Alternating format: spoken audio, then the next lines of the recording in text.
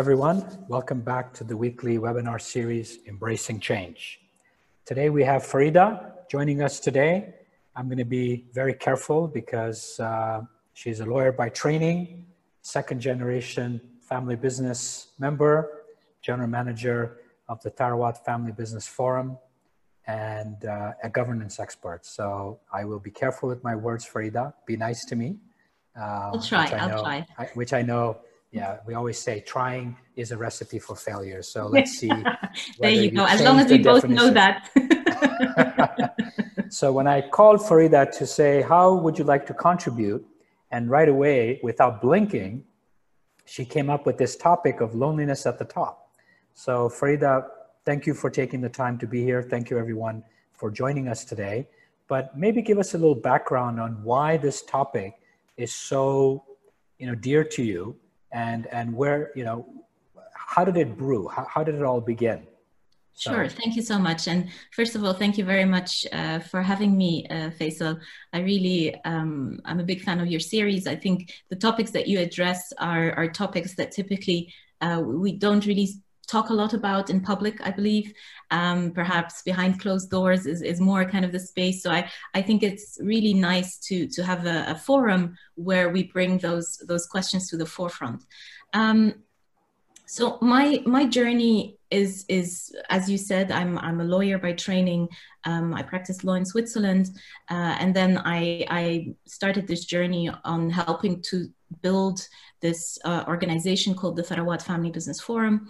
And of course, with my background as a lawyer, but as well as being the general manager of Tharawat, a lot of my work revolves around supporting family firms in the Middle East and North Africa on their journeys towards kind of, including the next generation, working on their governance structures, facing challenges like we are living through right now, how to remain innovative. So there's a lot of these multitude of topics, and as an organization, we try to address those on a multitude of spaces, and a multitude of spaces. So about 8 years ago, I was running a workshop for a large family business, a large Middle Eastern family business. And the idea was so let's say the premise was the next generation, which was already in their 40s, had kind of a scattered understanding of the future. So the idea was that we would do a 2 to 3 day workshop with them, bring them together, kind of create a joint vocabulary, a joint understanding, and a joint vision, which would then kind of involve the senior generation to create a sort of a dialogue. And, the first 2 days were only with the next generation. And, the image you got from them about their situation is, we are not being supported, we are not being seen, like the typical stories, right, that we see in multi-generational family firms. Which generation, if you don't mind? Which generation? They were third. They were third generation. Okay. But I mean, it was kind of second or third because the senior person that I'm going to talk to you about is actually the genius in the family. So even though he was second generation, he really, amplified the organization.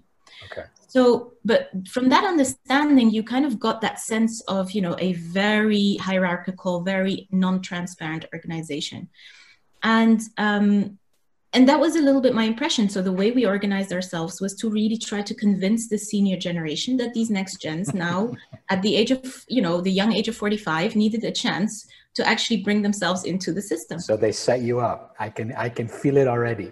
I mean, luckily, I had very little to do ultimately with the presentation, because what we did is we empowered them to actually present their thoughts to the senior generation.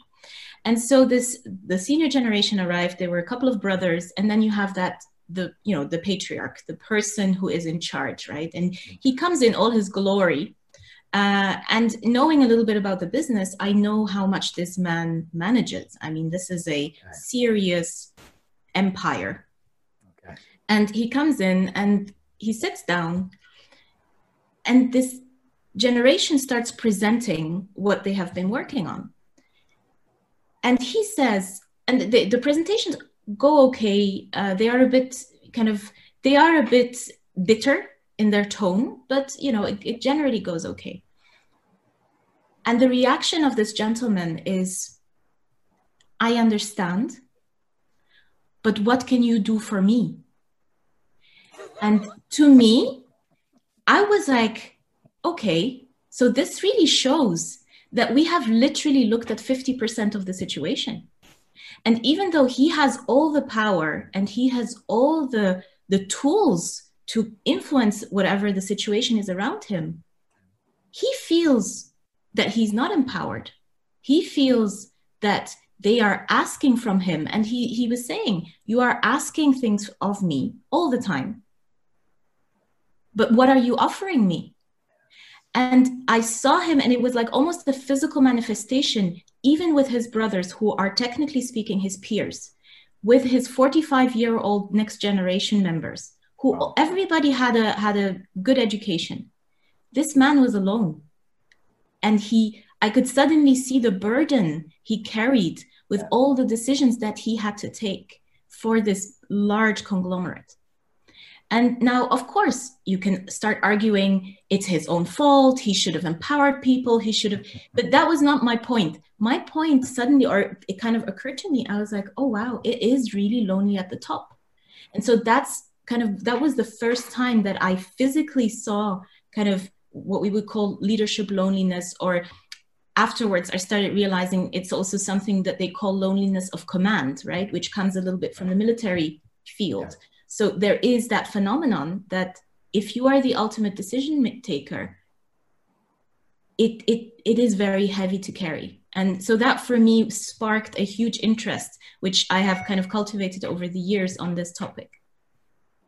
So thank you for sharing the story. So what are the elements of loneliness? Like what does that even mean? What does it taste like? What does it feel like? Obviously there's people that are patriarchs, matriarchs on the call. Some are next gen, some are in-laws. You know, what is it? Because many maybe are experiencing, don't realize it. Many don't know what you're talking about. Sure. Like, what does it taste like? What does it look like? What does it feel like? You know? I think the problem of loneliness is that it's a complex construct. Okay. It's even psychologists can't really define it in a sentence, because the problem of loneliness is it's the absence of something. It is the absence of something that would fulfill a need that we feel, right? Now, that could be the case for a minute. We can feel lonely just in a moment of, you know, a situation occurs and, oh gosh, I wish this person was with me, or I wish I had someone just to discuss this with. But it can also be a sense of detachment over a protracted period of time.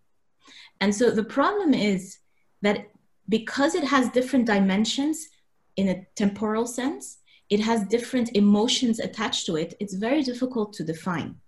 So the way I sometimes look at it is go back to the function that we're looking at. So we are looking at specifically at loneliness in leadership. So let's start with looking at what is leadership, right? So if we deconstruct it, one big mistake that we make, especially in our region, is we mistake leadership with control, or we mistake leadership with ruling. These are two distinct processes or behaviors, right? Ruling or controlling is with force. It's with pressure, right? And we all know what that looks like. Leading is basically a process of social influence. That's what the psychologists call it. It's social influence. And what is the output of that social influence? It's you're gathering people's behaviors to push them towards a common goal, right? So the influence comes from you, and we can even look at it energetically, right? A lot of energy has to flow from a leader in order to modify a group's behavior to behave in a certain way that achieves a certain goal, right?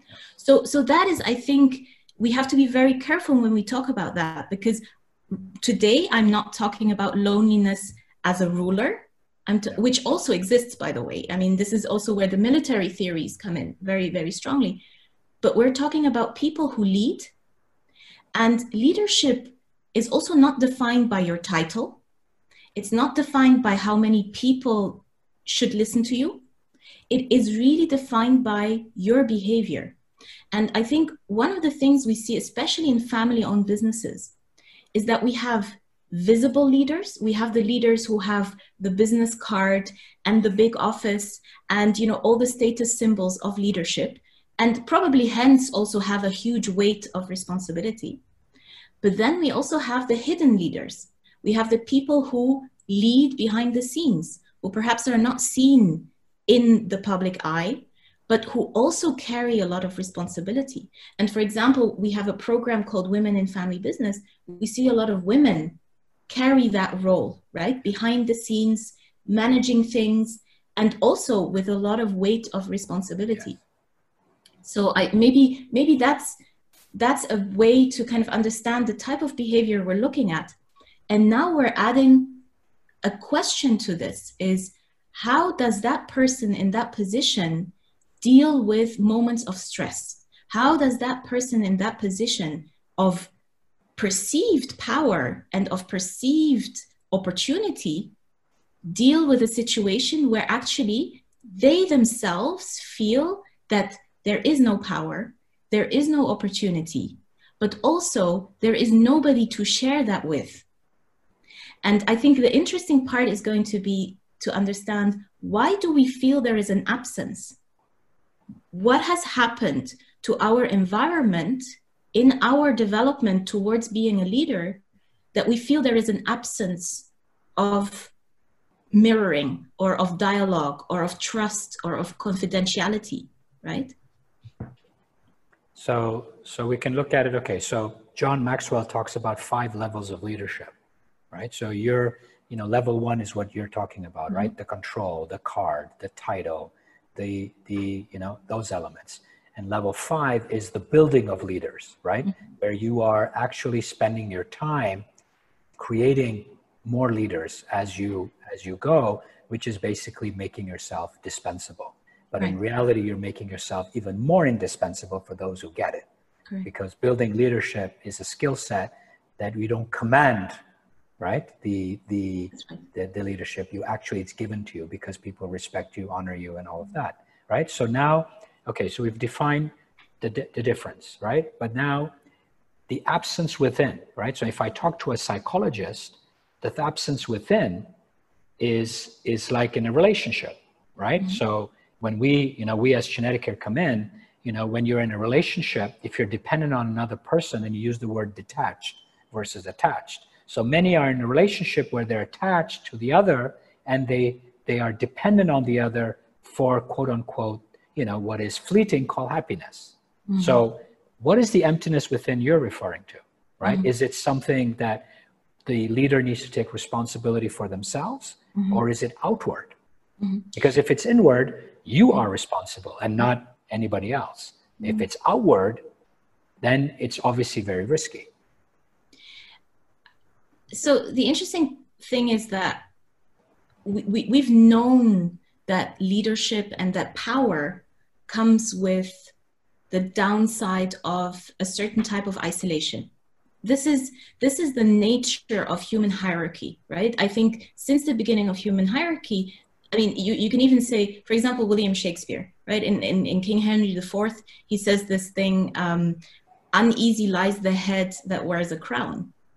So it already kind of, at that point, we realized that, yes, of course, we all, or some of us want to have power. Some of us strive to have those positions that look glamorous and strong. But then we know from a human perspective that in a way to be human is to be lonely, right? It's kind of part of how we live. And your question I think is very pertinent, because when I discussed this with a friend of mine yesterday, she's also from a family business. And she said, but Farida, my brother is never alone. Her brother is the big leader of the family business. She says, he's never alone. I'm like, yeah, but that's not what I'm talking about. You are talking about an outward manifestation of being surrounded. Now, of course, if you run a company if you are in an important position in the government, if you have any other type of leadership position that is outwardly visible, you will most probably be surrounded by a lot of people. Now, so there is a difference between being alone, physically alone, and loneliness, and the sense of feeling that you do not have that dialogue partner that you might need in that specific moment. So if you're asking me the definition of, for me, the leadership loneliness that we're talking about, is that in moments of need, and we all have moments of need, when, for example, you're facing a tough decision, a decision that will influence a lot of other people, and you are aware of that. This is only obviously for people who are actually aware that their decisions impact others. I mean, we do have some, people with power who don't realize that. But if you are, and that psychologically is a weight on you, then you want to have someone opposite you that you can trust 100%, that can intellectually challenge what you're doing, and that you can accept critique from. I think, so you're asking, is it me or is it the outside? I believe the only thing you can really influence is your own behavior. So definitely it starts from the inside, and it starts with the realization that I might be a very powerful person, but I might also need that environment that can sometimes challenge me. Because if I get challenged, I will feel that there is a backup to my reflections, right? There is a secondary layer to my decision making. And unfortunately, I feel that perhaps there is a cultural element to it. Perhaps there is an institutional or a structural element to it. But I feel that a lot of leadership behavior prevents your environment from asking questions, or from, perhaps even critiquing leadership decisions. And I think that comes from a perceived idea of what leadership should look like. It should never be second guessed. It should be unfaltering, unwavering. It's almost faultless, right? Because if you question it, it becomes weak. So I believe a lot of it comes with your personal characteristics of how you lead, how you realize your impact is on the environment, and do you manage to allow people in your environment to be able to reflect you to yourself? So what I'm hearing, so now obviously, YPO has created the mastermind group, right? Which obviously is not their own personal creation. I mean, it's come through thought leaders in the past. And so that is a way of starting to create that ability to have the dialogue, the ability to have the openness. And as you know, vulnerability now at the top has become a sexy topic, right? But vulnerability at the top is not about, it's yes, being open to, like you said, being challenged, but at the same time is to create a support system. Yes. Right. So when we're working with leaders, I mean, I can tell you my own story, right? When you look at the physical is one part, but when you look at the mental and emotional and the relational, those are the parts where there's a lot of emptiness. Absolutely. Right. And in that space, do you have the mentors? Do you have the coaches or whatever, whatever you want to call them? Do you have the guidance from a psychology perspective, whether it's a psychotherapist or, so do you have the EQ in addition to the IQ? That's right. Are you doing the work to make sure that you show up with a cup that's full so that you don't end up, because we know, right? With change, either you spill or you fill the cup. If the cup is full, if you spill, it's okay. But if the cup is empty, we have an issue. That's why I asked that question. Is it the emptiness within, and we're trying to fill it through the outward image, through the outward power, or is it from within? And you're saying it's a combination, yes. Right? So I did not have that support structure and ended up sick, trying to prove my worth through the outer definition of society's definition of success. So is that driving it too? Is it the question of their life driving it, which is an outward proof of am I good enough? What are you seeing as the common denominator? I mean, I see this, and maybe it will be interesting to look at family firms a bit more specifically, because I think leadership loneliness in family firms looks a little differently from, you know, the behavior that we see in perhaps in corporates or in other spaces. Just to kind of backtrack a little bit, from the outside inwards. So if I am being led by a person, what is my expectation to that person, right? My expectation is twofold. Number one, they take the responsibility.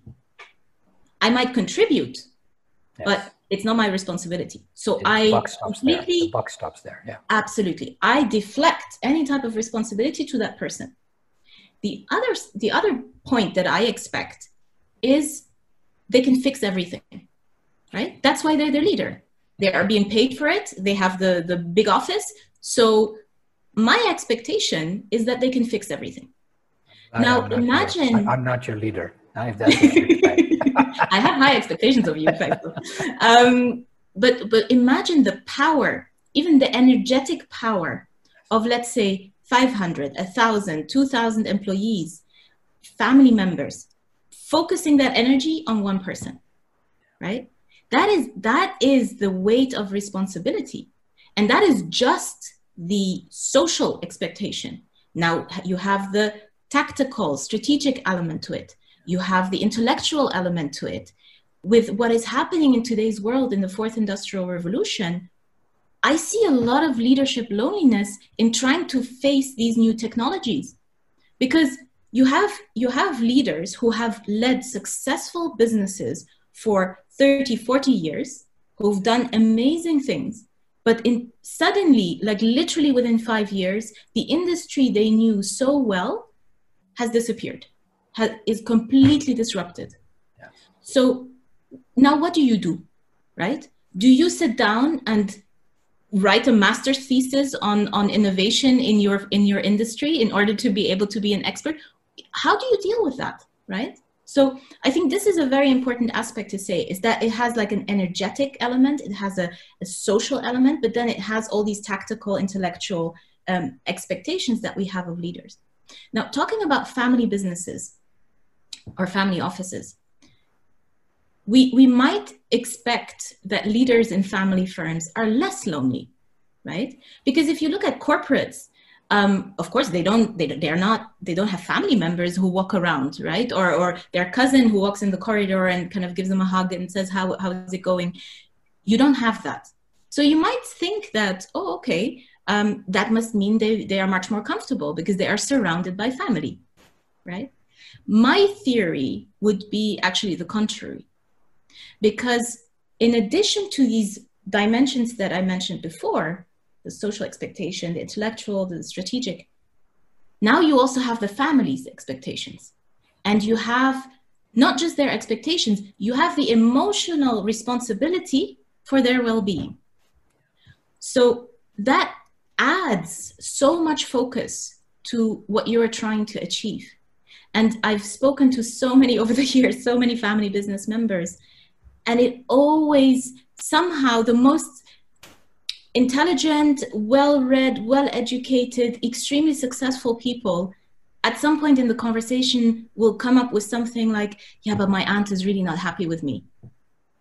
You know, you don't have that in a corporate setting. You don't care what your aunt thinks, you know, if you did a good job or not. But in a family business, even if that aunt is not a shareholder even, or she is not involved in the business, her take on your skills or her take on your success is important. So we have to be very careful, especially when we educate next generation members, in my opinion.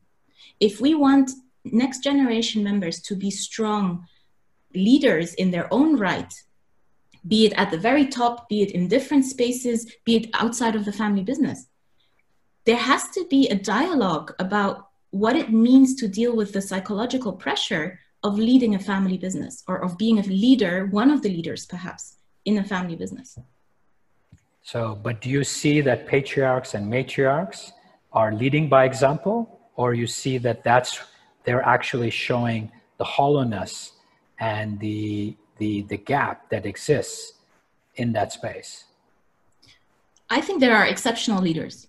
I think there are leaders that I always learn from, and I've known them for over a decade. Every time I sit with them, I learn from them. Typically, I would say from a behavioral perspective, as an outsider, I learn most from the people who have kind of a natural humility, because they are also the most open to sharing, their learning and sharing their thoughts. So I would imagine that a leader that has an aspect of humility in their character is probably a good guiding light for a next generation, because it makes them probably more accessible.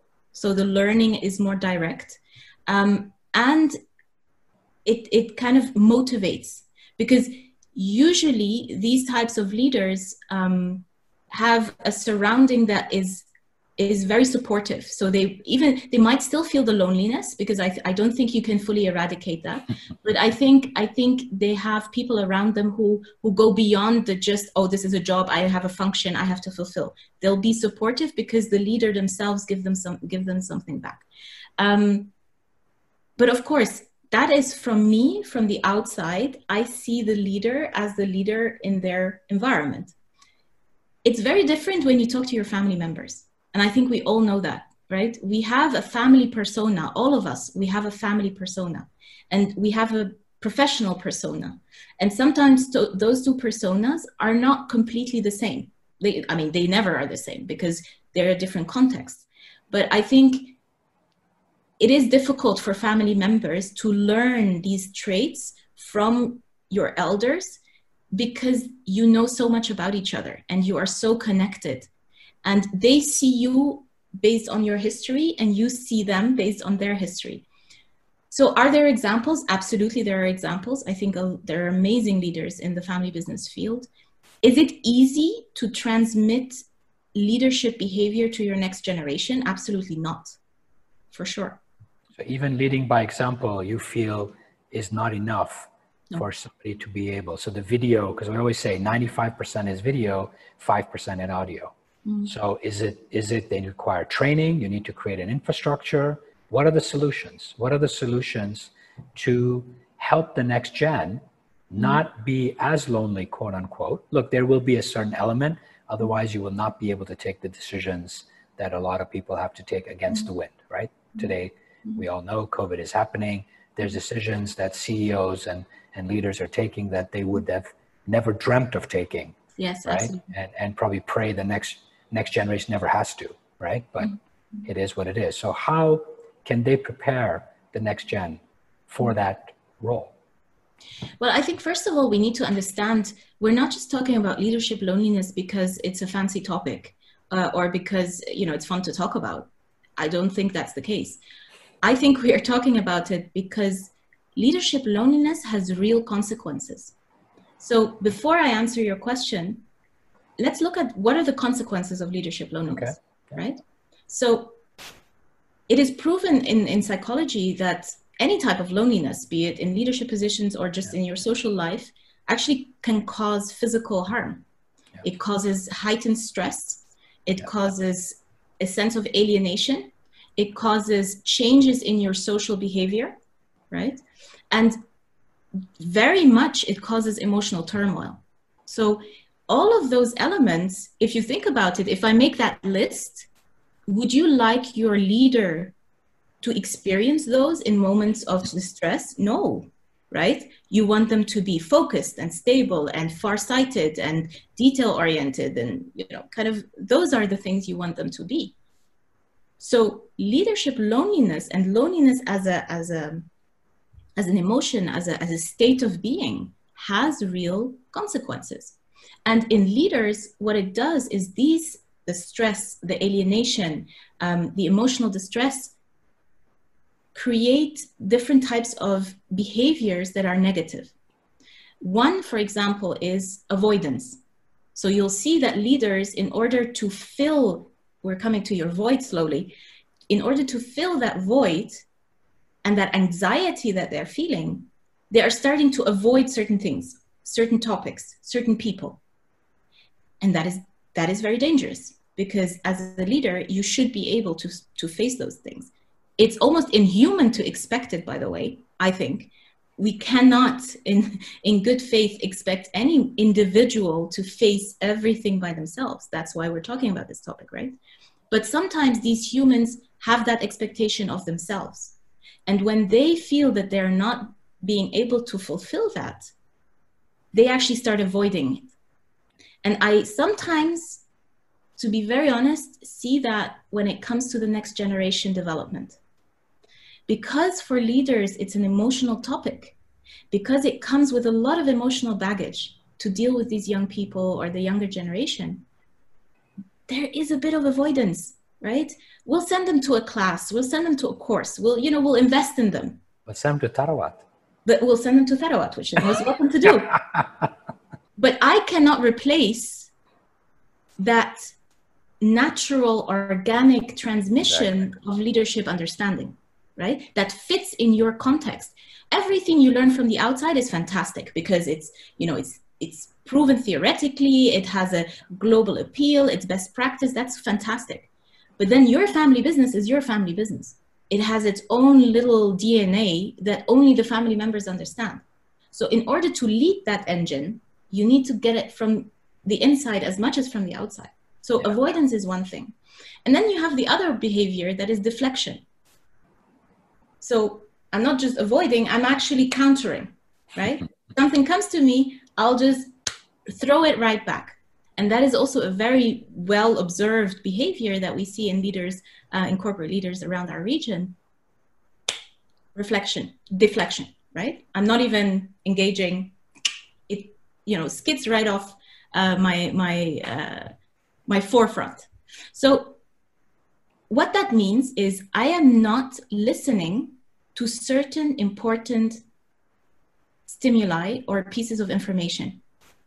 And my thought is that the ultimate outcome of that is almost, in the most severe cases, a bit of a distortion of reality, right? Because what it means is I'm trying to avoid to feel these emotions.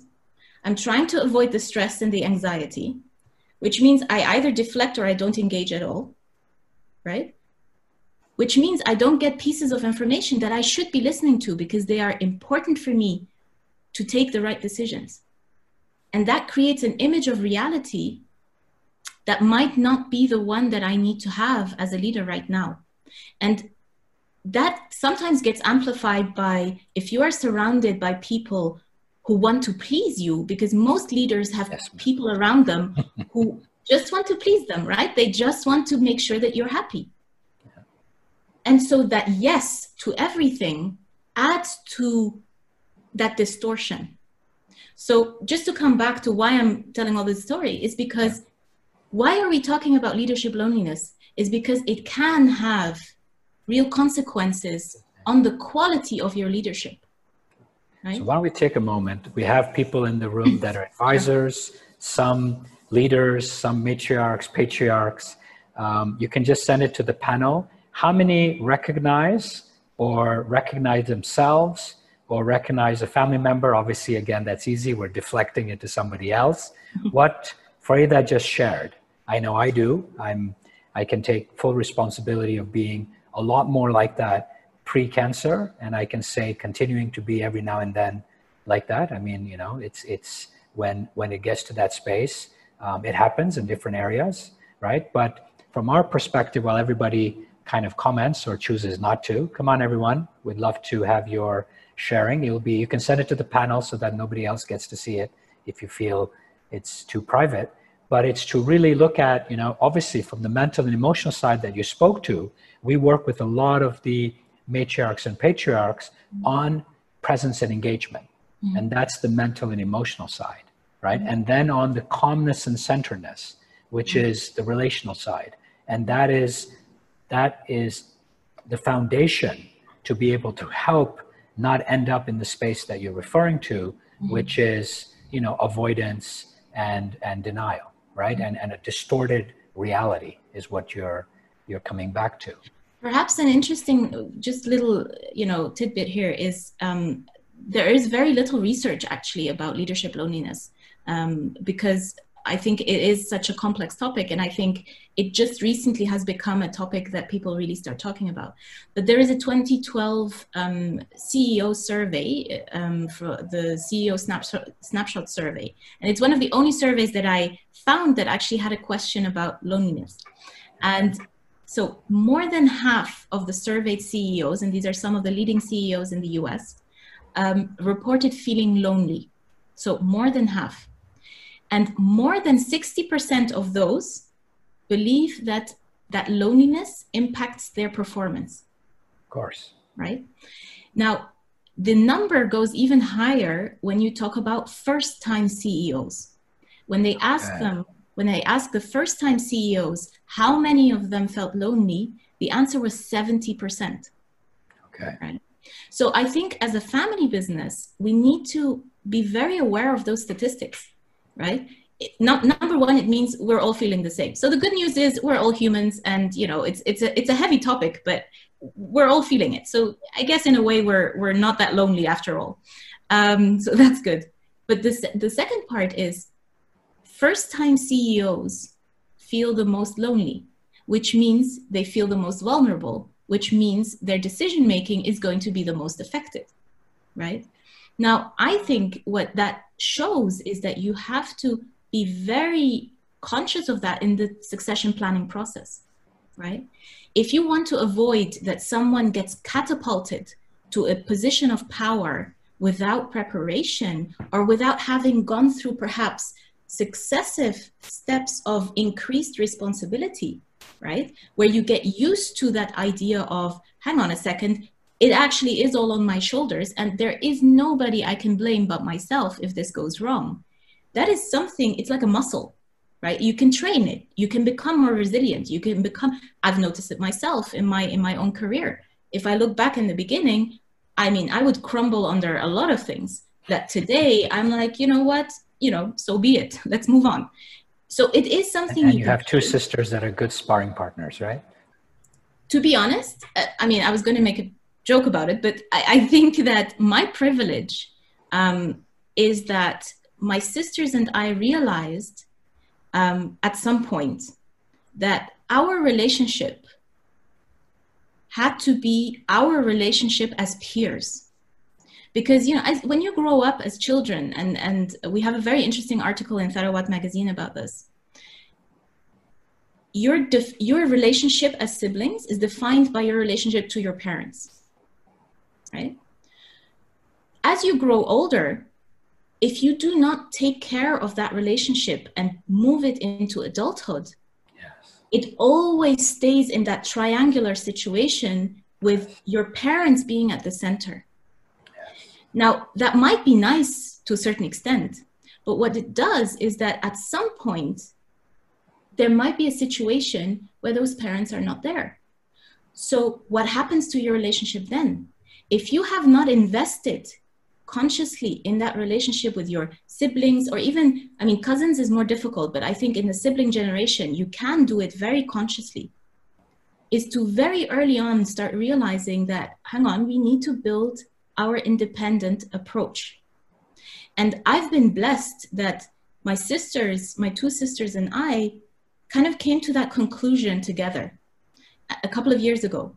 And that since then, we've not always been successful because it is work like any other relationship, right?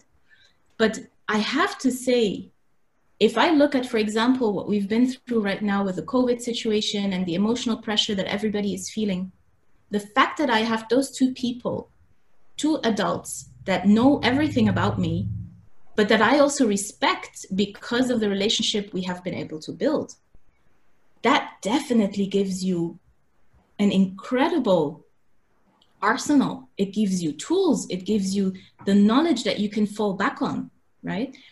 Even with them, I sometimes feel lonely. So there is, I think, a reality, and it's what this one researcher said, to be human is to be lonely. I think we shouldn't also have the illusion that we can eradicate loneliness from our lives. That's not the goal here. I think the goal is to acknowledge it, to understand what it does to us, how it impacts our work, and let's reduce it where we can. So let's work towards a lifestyle where we can say, you know what, I actually feel less detached. I actually feel more surrounded by people I can trust. But I can tell you again, it is a lot of work. It is a lot of work, because to build trust, you need to give trust. To give trust is to be vulnerable. So do we want that? Can we be that? And I will never discard the difficulties that some of the families that I work with experience in their environment, right? There are certain contexts, because of socio-political situations, because of economic situations, where giving trust and receiving trust is almost impossible, just because the context is so complex, right? So I will never judge anyone who tells me, and I've had people telling me, Farida, this is all very nice, this is cute what you're saying, but I can't do that, right? And I'm going to be very honest with you. Like, there are people who would listen to me now and go like, Farida, come on, you know, let's come down to reality. Like, this is really pretty. But I do think that even those people, when you sit down with them and you discuss things for a protracted amount of time, and they start giving you that trust, they will show you that, of course, they have doubts, and of course, they have worries, and of course, they are concerned, and of course, they wonder, can I share that with someone, right? Will someone understand, or will they also crumble under the knowledge? I had, just as a final point here, I had once a family business member tell me a big problem they had. And I was like, why don't you talk to this person about it? Also a family member. And she said, Farida, if I tell her, she is going to suffer more than me. So I am keeping it for myself because I do not want to affect others, right? So there is perhaps a selflessness in that loneliness, right? So I don't just want to see it as a negative or as a lack of something.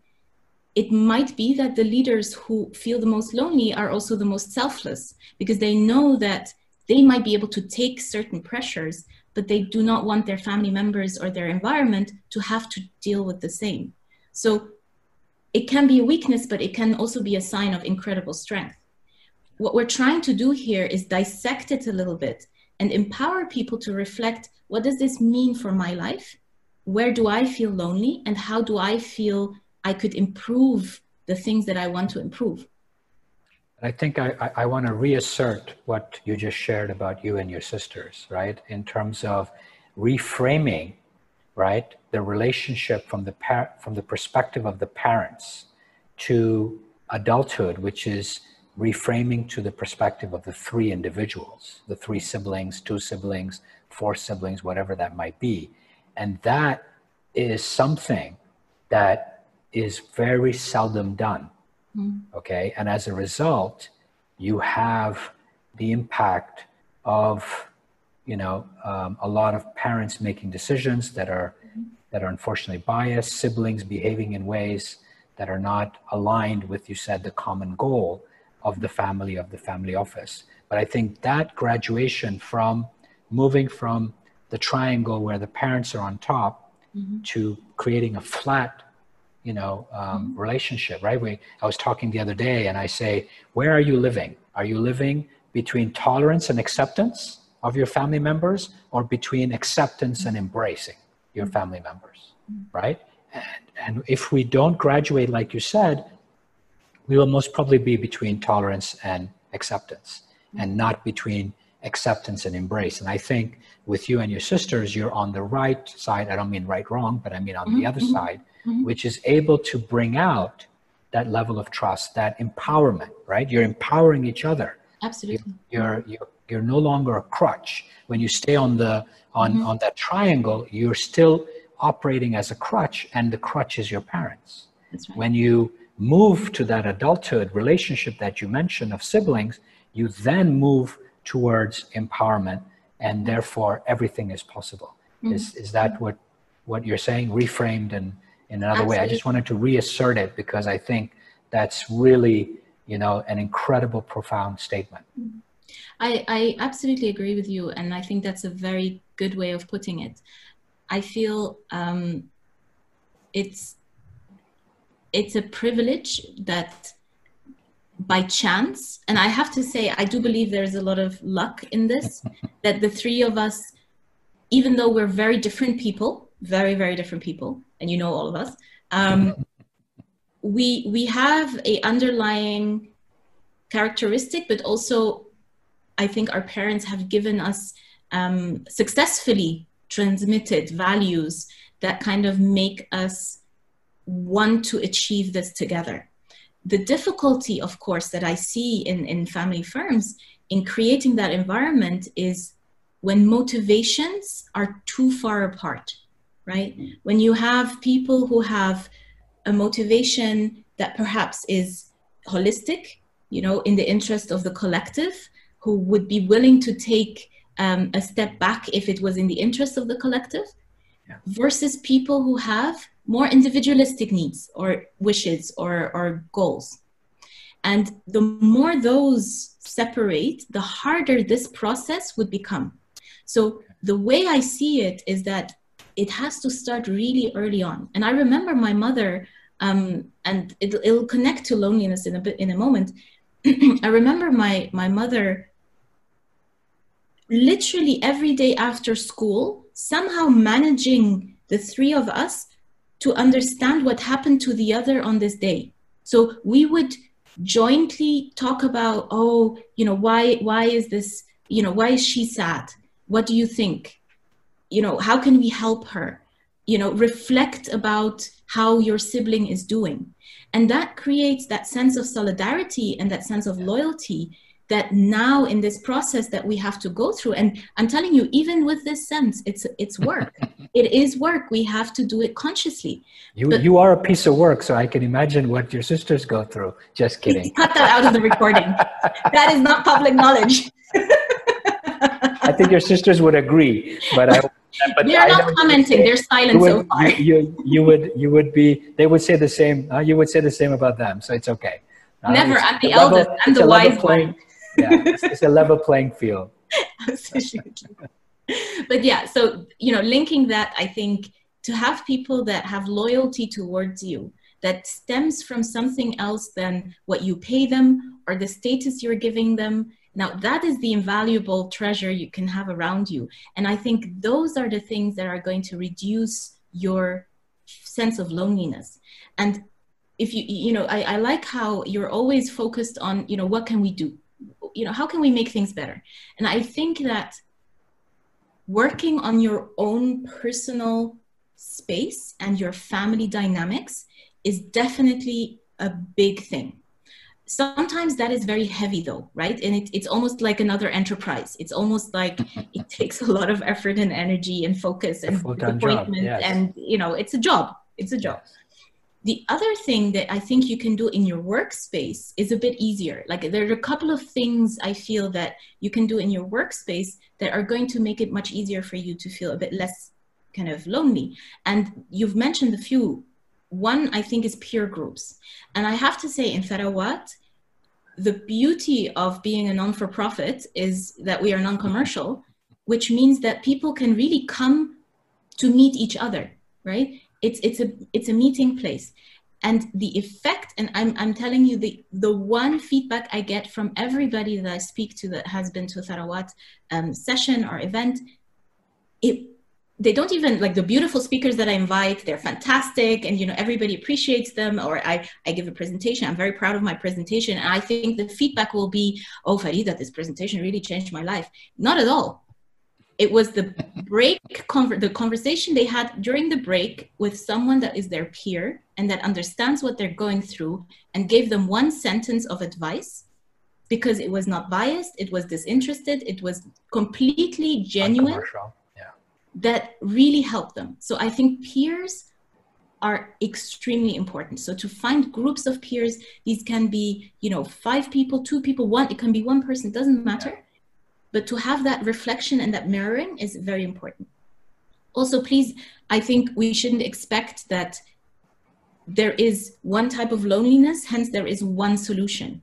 I don't think that's the case, right? So we can just improve the general sense of belonging. I think that's what we can do. And then different situations might require different types of support systems. And the second one, I think, is definitely also what you are offering, which is more kind of in the direction of support and coaching. So to say, you know what, I'm going through a difficult time. It's okay to go through a difficult time, even if you're responsible for a lot of things. It's fine to allow that to happen, and it's fine to allow that to come to your consciousness. Sometimes we suppress that. We don't want to admit that we're suffering or that we're not doing well. But I think then to find a person who can just help you, this can be a process of 6 months or maybe a year, to help you just work through that process that you're in, I think is absolutely essential. And if you look in the US, where the culture is a bit more open towards talking about these things, the benefits that CEOs see in having that support system is really impressive. So I think mentoring, coaching, something like that.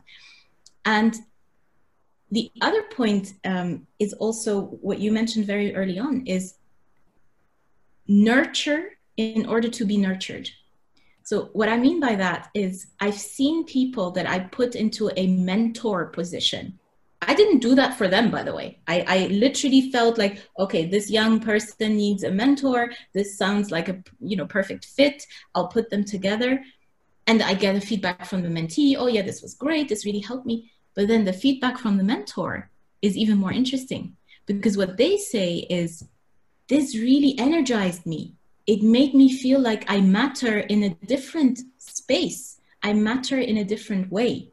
And you would imagine a person who has this, huge title and, directorships all over the world, and I don't know what, suddenly telling me, you know what, mentoring a 25-year-old actually made me feel very good and strengthened me. So I think giving is also a very nice way of feeling a bit less lonely in certain situations. No, I mean, obviously, right, the thing a lot of people underestimate, the willingness of some of the top, like you said, founders, CEOs, whatever they are, to give back and to mentor and to share, right? And to share openly the good, the bad, and the ugly. Absolutely. Right? If they're given the opportunity, they will, because they don't want you to make the same mistakes. Absolutely. And I think before we go, I think, one is loneliness at the top, as you said, as a CEO, but what about the entrepreneur? Absolutely. Right? Imagine the entrepreneur who is not only the first-time CEO, but he's actually built the business. Absolutely. Now, how does that feel? I mean, I can tell you from my own experience, it's really, really not what I would want other people to go through, right? So in that, but again, we talk about what is the question driving my life, right? Am I being fulfilled within or externally, right? So it's really looking at how can I fill myself up within so that I'm not reliant on the external to fill myself up, right? And I think that teaching is not shared, right? We're not taught that when we're young or when we go to business school. And we talked about the West versus the East. Yes, on the West side, you have the openness, the willingness. I agree with you. But I mean, I know we're from the East and maybe we're biased, but the value system that comes from the East in many instances is very powerful, right? Of the collective and not of me, myself, and I. So it's both sides have incredible strengths, but also incredible weaknesses, right? To be able, and I think it's the combination, right? So when you say it's good to be able to go externally, etc., but we need to bring back with the perspective of the DNA of the family business themselves to find a solution that works. Absolutely. Right? And that has to be by taking responsibility from within, as you said, right? So now in terms of, you've given solutions, you've given comments, what did we not touch on that you would like to share or maybe go deeper on in our last 5 minutes together? Well, I think, to be honest, I feel the point that you've touched upon around culture. I feel culture is something, I mean, we're talking about the most intangible things ever, so it makes it very difficult, right, to put your finger on exactly what it is. And I thought a lot about that because I grew up in a more individualistic culture. I grew up in Europe. And then now I live in a collective culture. And I've thought a lot about loneliness, and our assumption is, you know, with what we see in the West, you know, our general assumption is people are more lonely because of the individualistic culture of you know, the structure of society has changed a lot, and you know, people are much more physically alone. And you know, I'm sure everybody remembers at school, you know, you would make fun of the loner, right? Oh, you know, it also has a stigma, by the way. One point that I wanted to say is, why do we not want to be alone or lonely? Because in a way, it also comes with a stigma, because being the loner means you have failed in your social interactions. And that comes from a very clear childhood experience, which many of us have experienced, you know, that you are the kid during the break that doesn't have any friends, and you're being singled out for being that. So the loneliness aspect always comes with a negative connotation, right? So I think that is something that we need to keep in mind, why we try to avoid it. But are we really less lonely in a collective society? I would very much doubt that, to be very honest. Even though, and I agree with you, the underlying value system of a collective is beautiful, right? It is, you know, all for one, one for all. We believe in the strength of the unit. We work towards that unity. But I think we all know that it comes with a lot of caveats, right? And the execution is not always very good. Slightly flawed, right? I would say. But again, I think the process that I've gone through with my sisters shows that it takes a lot of work and vision. I think the collective culture is a beautiful setting, but it does take vision and purpose. If it is just being lived for the sake of living it, I think it actually is more conducive to loneliness than the individualistic culture.